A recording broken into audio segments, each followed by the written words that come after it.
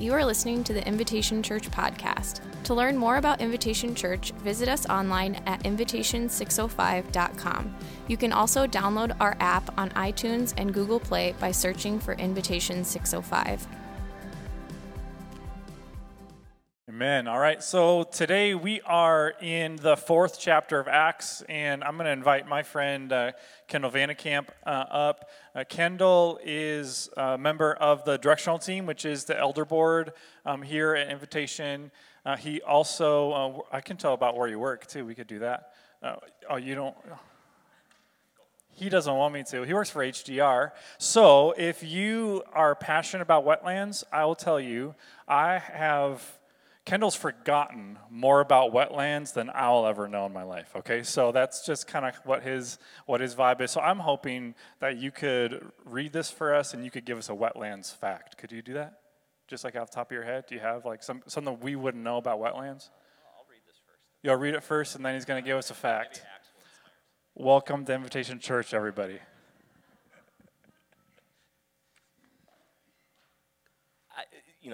The wetlands fact, I don't know, this Thanksgiving I thought about dressing up as Swamp Man, but that didn't happen. It was one of those good ideas that just didn't come to fruition, so that's my wetlands fact, so sorry. Acts 4:23 through 31. On their release, Peter and John went back to their own people and reported all that the chief priests and elders had said to them. When they heard this, they raised their voices together in prayer to God. Sovereign Lord, they said, you made the heaven and the earth and the sea and everything in them. You spoke by the Holy Spirit through the mouth of your servant, our father David. Why do the nations rage and the peoples plot in vain? The kings of the earth take their stand and the rulers gather together against the Lord and against his anointed one. Indeed, Herod and Pontius Pilate met together with the Gentiles and the people of Israel in this city to conspire against your holy servant Jesus, whom you anointed. They did what your power and will had decided beforehand should happen. Now, Lord, consider their hearts and enable your servants to speak your word with great boldness. Stretch out your hand to heal and perform miraculous signs and wonders through the name of your holy servant Jesus. After they prayed, the place where they were meeting was shaken, and they were all filled with the Holy Spirit and spoke the word of God boldly.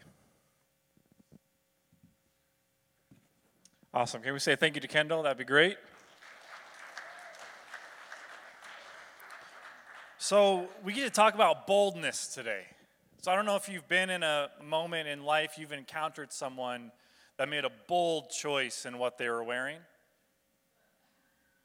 Like maybe it's a child, right? So maybe it's 20 minutes before school starts and you're kind of doing the school hustle, is what we like to call it in our house.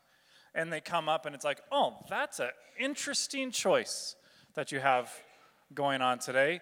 Maybe it's a coworker that we're not going to say any names or anything like that in here, but you probably encountered people. It's like, yeah, I don't know that I would wear that hat, but I love that for you. There's like a boldness to that, but I also want to talk about a couple pictures. We can do that first one.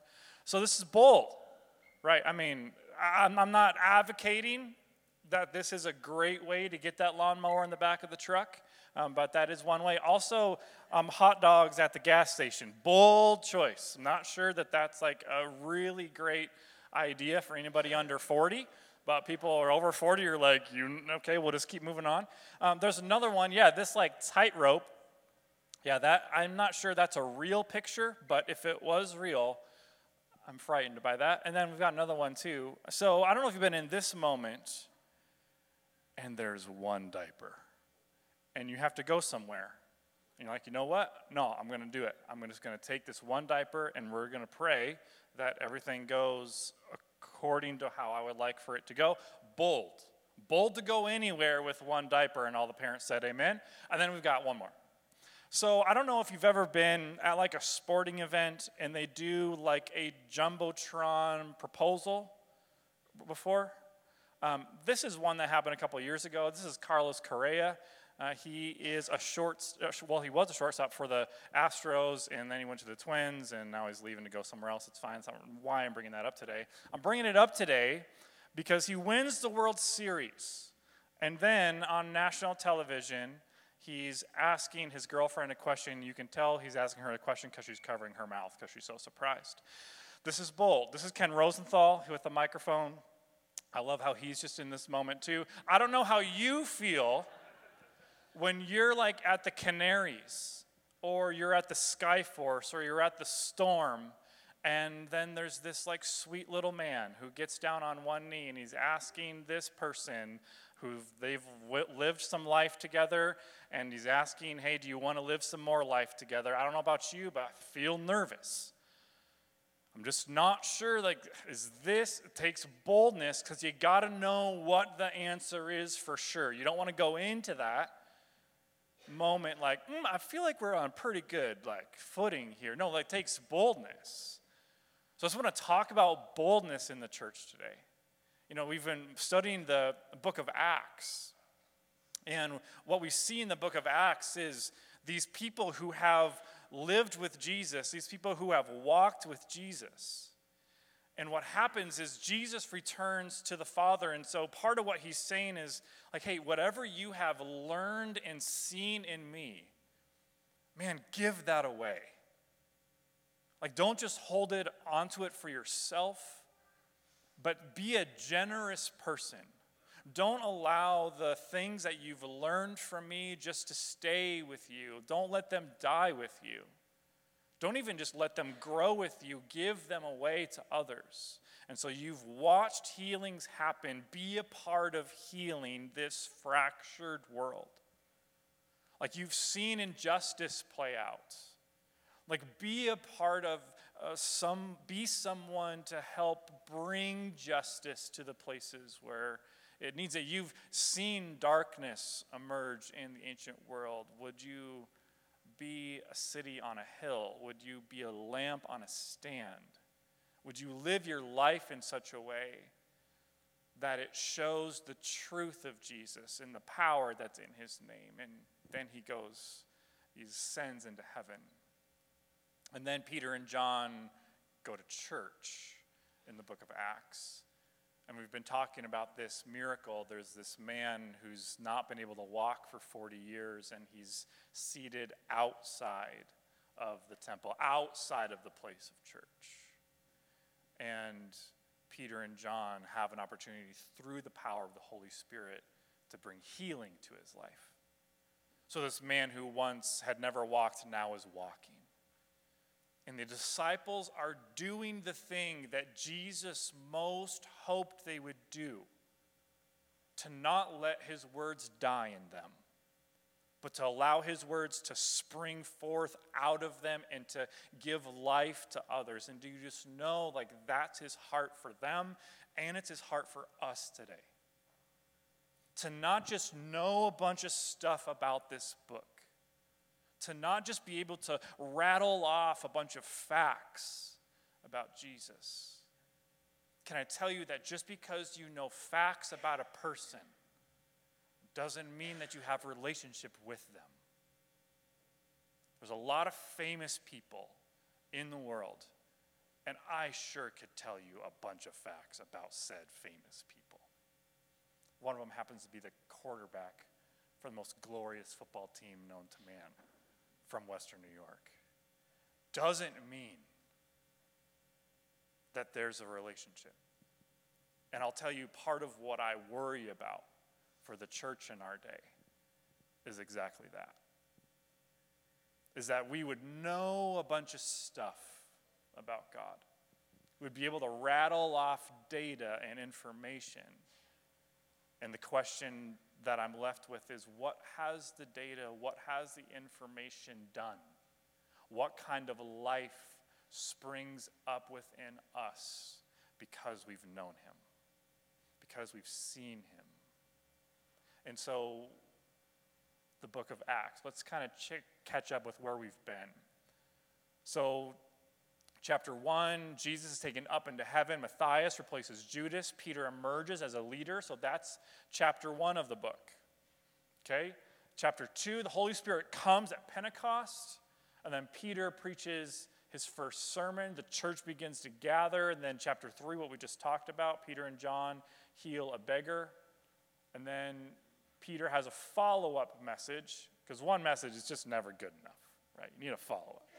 So Peter gives a follow-up message, and then 4, Peter and John are arrested. So they are a part of this miraculous healing, and then the religious leaders arrest Peter and John because they don't want this message spreading. It's messing with the power structure of the ancient world, and so they're arrested. And what Kendall read for us today is what happens after.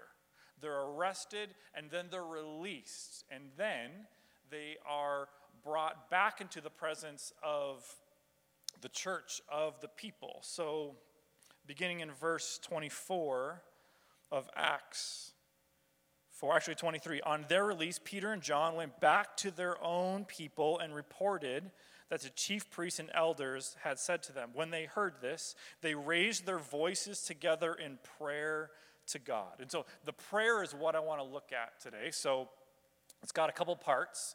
So here's the first part of the prayer, is an address to God speaking his name.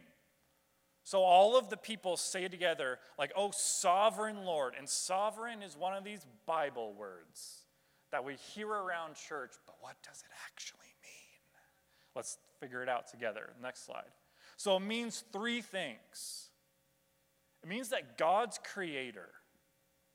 It means that, like, the stuff that you see, that there's intention and there's design and there's purpose to it. And that's true of the flowers you see, and it's true of you. That there's purpose and there's design. It didn't just appear. And it also means that God's sovereign, that he's above all, he's over all, and he is within all. So there's not a situation that God has just said, no, I'm not involved in that. I don't know if you've ever had a moment in public when there's a family who's having a thing in public. I don't know if anybody's been in a moment like this. But there's probably a lot of us in the room like, I'm not involved in whatever's going on in aisle 7 on Hy-Vee. Can I just tell you today that there's a lot of people who think that's God's posture in the world. It's like, oh, no, I'm not getting myself involved in that. It's too messy for me to get myself involved in that conflict. There's just not a place on planet Earth where Jesus decides, no, I'm just not going to get involved in that. I'm not going to reveal myself in that. I'm not going to show up in that because that's a place that's too dark. Like that's a person's life that's too lost. We have story after story after story after story in this book, in the scriptures, of what? Of God extending his grace, giving his power, making his name known in the earth, in the lives of people, in nations.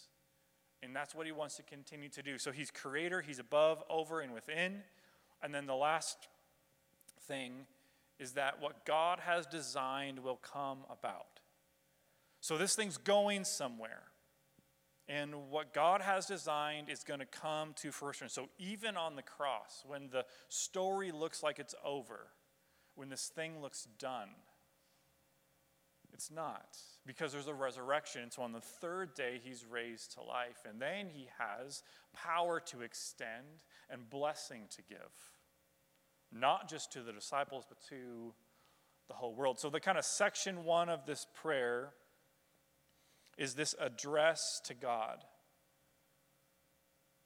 And what is happening in this prayer is that God's people are really declaring what's true about who God is. We see all different kinds of names for God in the scriptures. You know, way back in the book of Exodus, God says to Moses and to all of Israel, he says, like, I am.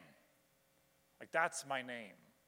You might be interested to know that in the Hebrew language, the verb to be, it only exists in the past and in the future. Like, they don't use it in the present. Why, Dave? I'll tell you. Because they reserve it for God. Like, it's so holy. So you talk about being hungry, it's like, I hungry. The word to be, they don't use it. It doesn't exist. They reserve it for God as a way to show his holiness and his matchlessness and his power. So they say together with one voice, "O sovereign God." And then there's the second part. Verse 25 to 28 is they are recounting the truth about God. Can I just tell you, this might be one of the most important practices in prayer. To recount what we know to be true about God. What our experience of him is. Not even necessarily what somebody said. Not even what some pastor said about God, what some pastor's experience of God, but what has our experience of God been, to recount that in prayer. And the Bible has a pattern of prayer. Go to that next slide. So requests. So we're addressing to God by speaking his name, we're recounting the truth about God, and then we are presenting our requests. And then I love verse 29. Now, Lord, consider their threats, talking about these religious leaders, and enable your servants to speak your word with great boldness. Stretch out your hand to heal and perform miraculous signs and wonders through the name of your holy servant, Jesus. It's interesting, the Bible's pattern of prayer has always been to consider what truth about God anchor the viability of those requests. So what makes requests possible? It's not us. What makes requests possible is the truths about God that anchor the accessibility of those requests. So it's about the character of God. And then I love in verse 29 and 30 that people are asking God to do alone what God can do. Do you notice what they asked him? They asked him to empower them. God, would you empower our witness? But notice what they didn't ask him.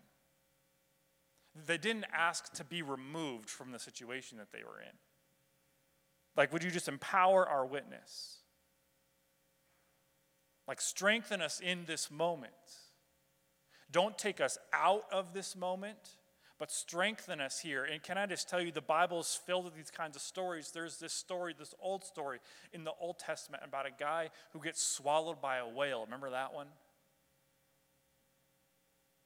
And what doesn't happen right away is that he's just expelled from that moment. He's brought out of that moment. Eventually he is. And we can think of other moments like Psalm 23. Even though I walk through the valley of the shadow of death, I'm walking through this valley. But I know that in this valley, I'm not alone, that you're with me. Your rod and your staff comfort me. What's that about? It's about the authority of God giving us comfort. Not about our own authority giving us comfort, our own expertise giving us comfort, our surroundings giving us comfort, but about the authority of God. So God, would you empower our witness? Not would you remove this, not would you lighten this load, not would you help me make sense of what's happening. Those aren't the prayers. Not remove this, not lighten this load, not help me make sense of this. And I have a contention today that a lot of times when we come to prayer, what we're trying to do is we're trying to make sense of what has happened to us. And I just need to tell the church today that there's a lot of things that have happened in your life and that will happen in your life, and you're not going to be able to make sense of them. You're not going to have an answer for why this happened and why this happened and why this happened and why this is happening and why this is happening. But I can tell you what you can have. You can have empowerment. So we might not have certainty, we might not have answers, but you can pray what the disciples prayed. Would you empower me in this place? Oh yeah, and then verse 31, then the building shakes. What would that be like if that happened today? Verse 31. And after they prayed, the place where they were meeting was shaken, and they were all filled with the Holy Spirit, and they spoke the word of God boldly. And if you're thinking about it, you're confused. You're like, hold on, I thought the Spirit was given in chapter 2. Like, I thought they were all in the house, and they were doing the deal, and there was like things that looked like tongues of fire, and the Spirit was given. And if you're really paying attention, you're like, wait, hold on. I thought in the book of John, I thought Jesus was like breathed on the disciples and said something like, receive the Holy Spirit. And you're right. I think part of what we're supposed to understand, the reception of the Spirit, being given power from on high, is not a one-time gift. We know about one-time gifts. Things that we're given once and we're not given them again. The gift of the Holy Spirit is a gift that continues to be given to us. Why? Because we continue to find ourselves in deep need for a power that comes from somewhere else than me. Outside of my experience, outside of my expertise, outside of what I bring to the table. So yes, in the book of John, Jesus looks at the disciples and breathes on them and says, receive the Holy Spirit. And yes, in Acts chapter 2, during Pentecost, when we all kind of have our minds around provision and how God shows up in our world and in our stories, yes, the Spirit is given, but then yes, again, also in chapter 4, after this moment, when the religious leaders are standing against God's people and throwing some of God's people in jail so that everybody else would be afraid, they come back to the group of people, and boom, again, God is giving His Holy Spirit to help the people of God not shake but stand in His name. You also might be wondering, like, how many times after this moment does the church shake in the book of Acts? 0. Doesn't happen again. And I want to talk about that today because it might be easy to read this story, read this book, and just be discouraged, like, how come God doesn't do that stuff anymore? How come God doesn't work like that? Is there something wrong with us? Like, how come? And it's important to understand that the evidence of the movement of the Spirit in your life and in mine and in us is not that there's some visible, tangible shaking going on. But the proof, the evidence, is that life that you were given doesn't stay in you. The truth that Jesus has spoken over you doesn't just stay in you, but you become empowered to do stuff that you wouldn't do without Him. To do stuff in 2022 that there's not a chance you would have done in 2020. Why? Because you have a new understanding of the depths of the Spirit's power. And so there's this growing that happens with it. That's the evidence of having received the Spirit. Could God make this building shake? Totally. It would really freak a lot of people out right now if it happened. But we're not going to go chasing that. We're not going to tie the faithfulness and the power of God to God making those things happen in our lives. What we are going to chase is where God is at work and joining Him in that place. And so if it happens to be in front of some religious authorities, so be it, the disciples would say. And if it's in the quietness of a little gymnasium at a daycare, so be it, Lord. Because in both, the idea and the point is to root our lives to the one who has come, the one who has died, and the one who has been raised to life, and the one who has empowered us. There's not a person sitting here today in these wonderful colored brown comfy chairs that nobody that has not been empowered by the Holy Spirit. Because when Jesus is raised to life, he's breathing not just on the disciples, not just on the 12, but he's breathing on a world that needs to be raised to life. Okay, so let's finish up by talking about if Peter and John were here today. I think if they were here today, they would want to talk to us about a couple different kinds of threats that we'll encounter. Can you throw that slide up for me? I think they would talk about external threats and internal threats. Because it's possible today to say, like, okay, well, the likelihood of the police department arresting us and having to go before some kind of judge downtown and talk about our faith, and it's maybe not very high. And sometimes what happens is that way of thinking distances us from the truth of this book. But I think Peter and John would tell you, yes, sometimes the threat is external. Like something outside of you putting pressure on you. But I think they would also want to talk to us about a sneakier threat. One that hides a little bit easier.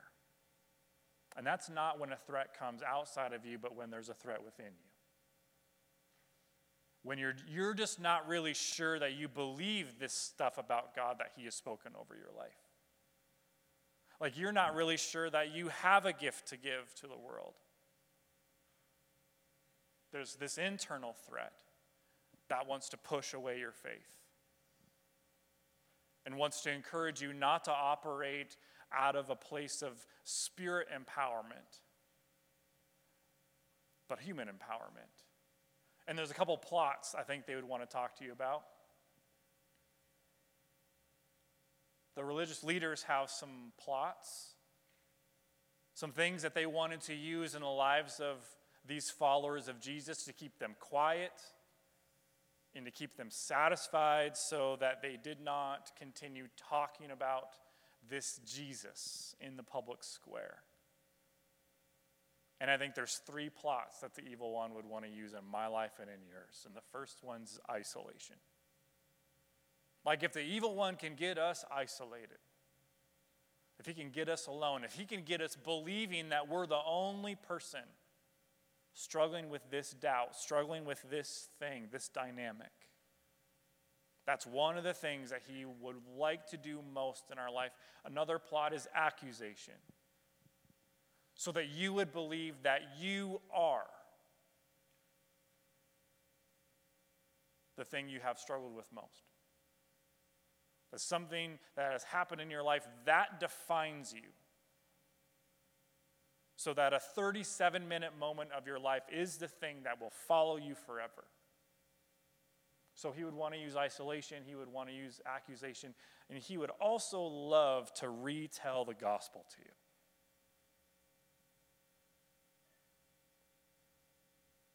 And can I just tell you that there are a lot of places, actually, where you would hear the gospel.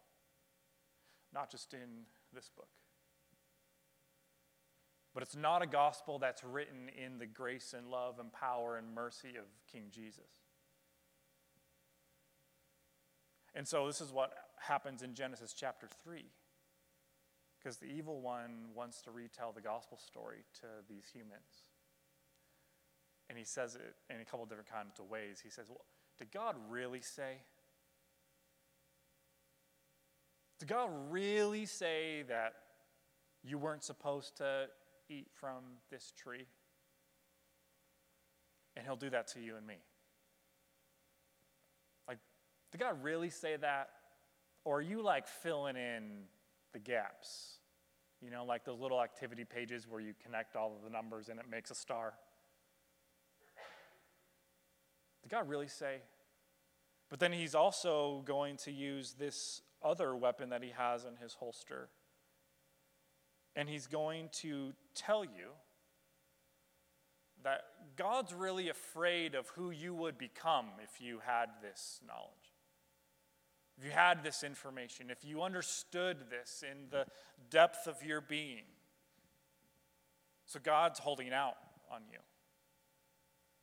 And I just believe today that the evil one would love to tell the gospel to us.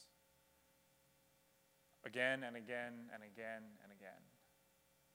But the core of our being is not a core that is covered in the grace of Jesus. But you just have to keep doing more. And if you would do enough, if you would make all of the right choices, have all of the boxes checked, then that's how you would experience more freedom, but it's actually a prison. And so what I love about this story today is the boldness that we see from Peter and John. Because, church, it is bold to push against external threats, but it's also bold to push against internal threats. And so I just wonder today about the things that have happened to you and me that stay inside, that we don't talk about, that other people don't know about, and they have a shaping, transformative effect, not just in our lives as human beings, but in our lives as followers of Jesus Christ. So what's the most bold thing you could do today? It is not to drive out of here and to stand in front of Chick-fil-A with a sign. That's not the boldest thing that you could do. I'm trying to decide if boldest is a word, but I'm just going with it. So if it's not, teachers, I'm sorry. Please come back next week. I'll do better. It's not the bravest thing that you could do. Can I tell you what's going to take more boldness than standing in front of Chick-fil-A with a sign? It's being honest about the things inside that are threats to your becoming as a follower of Jesus. I tell you that it's going to take a lot of courage to have the conversation with somebody in your life, and you know that the Spirit has been tapping you to have that conversation. It's going to take boldness. And sometimes I do wonder, coming at the end of this today, I do wonder if sometimes we can't receive the gift of the Spirit's boldness in our lives because we're following Jesus in a way that we don't even need the boldness anyway. So we can't receive his boldness because we don't need it. We're following Jesus in a way that's very comfortable, and so we can just let things that have happened to us lie. We can let it be. We can push it down. And what happens when you do that? What happens when you do that is that the work of God that he is doing within your heart and soul and life cannot be shared with anybody else because we've pushed it down. So we actually can't be a city on a hill. We actually can't be a lamp on a stand. Why? Because we put it under a bowl. So I invite the band up as we close today. So church, I'm going to ask that you would be bold. I'm going to ask that you would operate, that you would live in the world with an assurance that Jesus has asked you to do some hard things. He's asked you to show up to some uncomfortable places, and maybe the spot that's the most uncomfortable is the thing within you that you would rather not talk about, that you would rather Jesus not mess around with, the room in the house that company doesn't go to, because it's where all the stuff is. And I wonder if sometimes we operate that way in our life with him, what Peter and John would say to us today is not that a life with Jesus is a safe life. Not that a life with Jesus is a life that makes sense, but it is a profound life of deep meaning to follow him. And they would tell you that he's somebody that can be trusted. So I'm going to be mad if I leave here and I see you all out in front of Chick-fil-A with a sign. I'm going to honk at you. Because it's not what we've been called to. But we have been called to an honest work of heart within us. And church, can I just tell you, man, we could go for 20 more minutes. I'm going to be done. But if we would do that, can I just tell you that you wouldn't need to stand in front of Chick-fil-A? Because the work's happened in you. And so it would just spill out. It would spill out in your conversations with people. Like the way that you live and move and breathe, and it would just be obvious to people.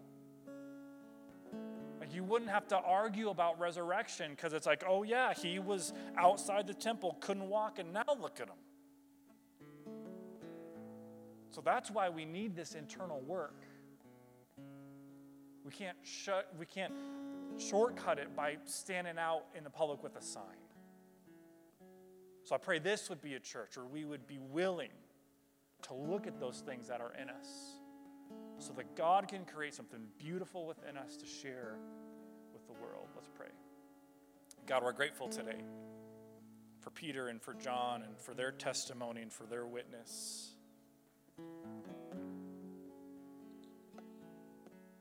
God, we need boldness today. We need boldness to be honest. We need boldness to be truthful. We need boldness for this life that you have called us to. A life that is rooted in the way of Jesus. Where our life becomes about not doing all of the things that he did, but doing what you've called us to do in the manner in which Jesus did them. So God, I pray even now as we're finishing up the gathering, God, that you would be speaking about the areas in our life that need attention, that require a conversation. And God, would you fill us with the knowledge and the truth that you're going to meet us in that place. We're not going to be left alone in that place, but you promise to show up. And God, we believe that there's some healing that you would desire to do in us so that we could share it with the world. We thank you for the book of Acts and for the way it pushes us and challenges us and nudges us toward a way of following Jesus that is rooted in resurrection, not in more effort. Pray this in Jesus' name. Man, would you stand? We're going to sing another song.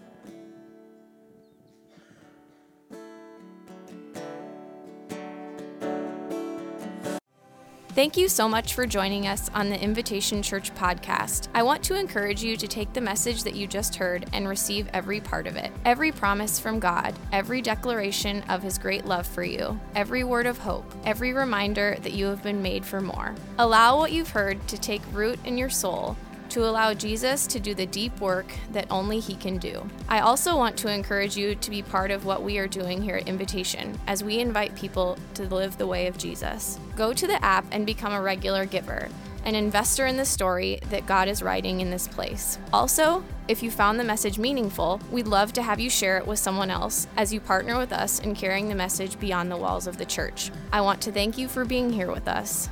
Grace and peace.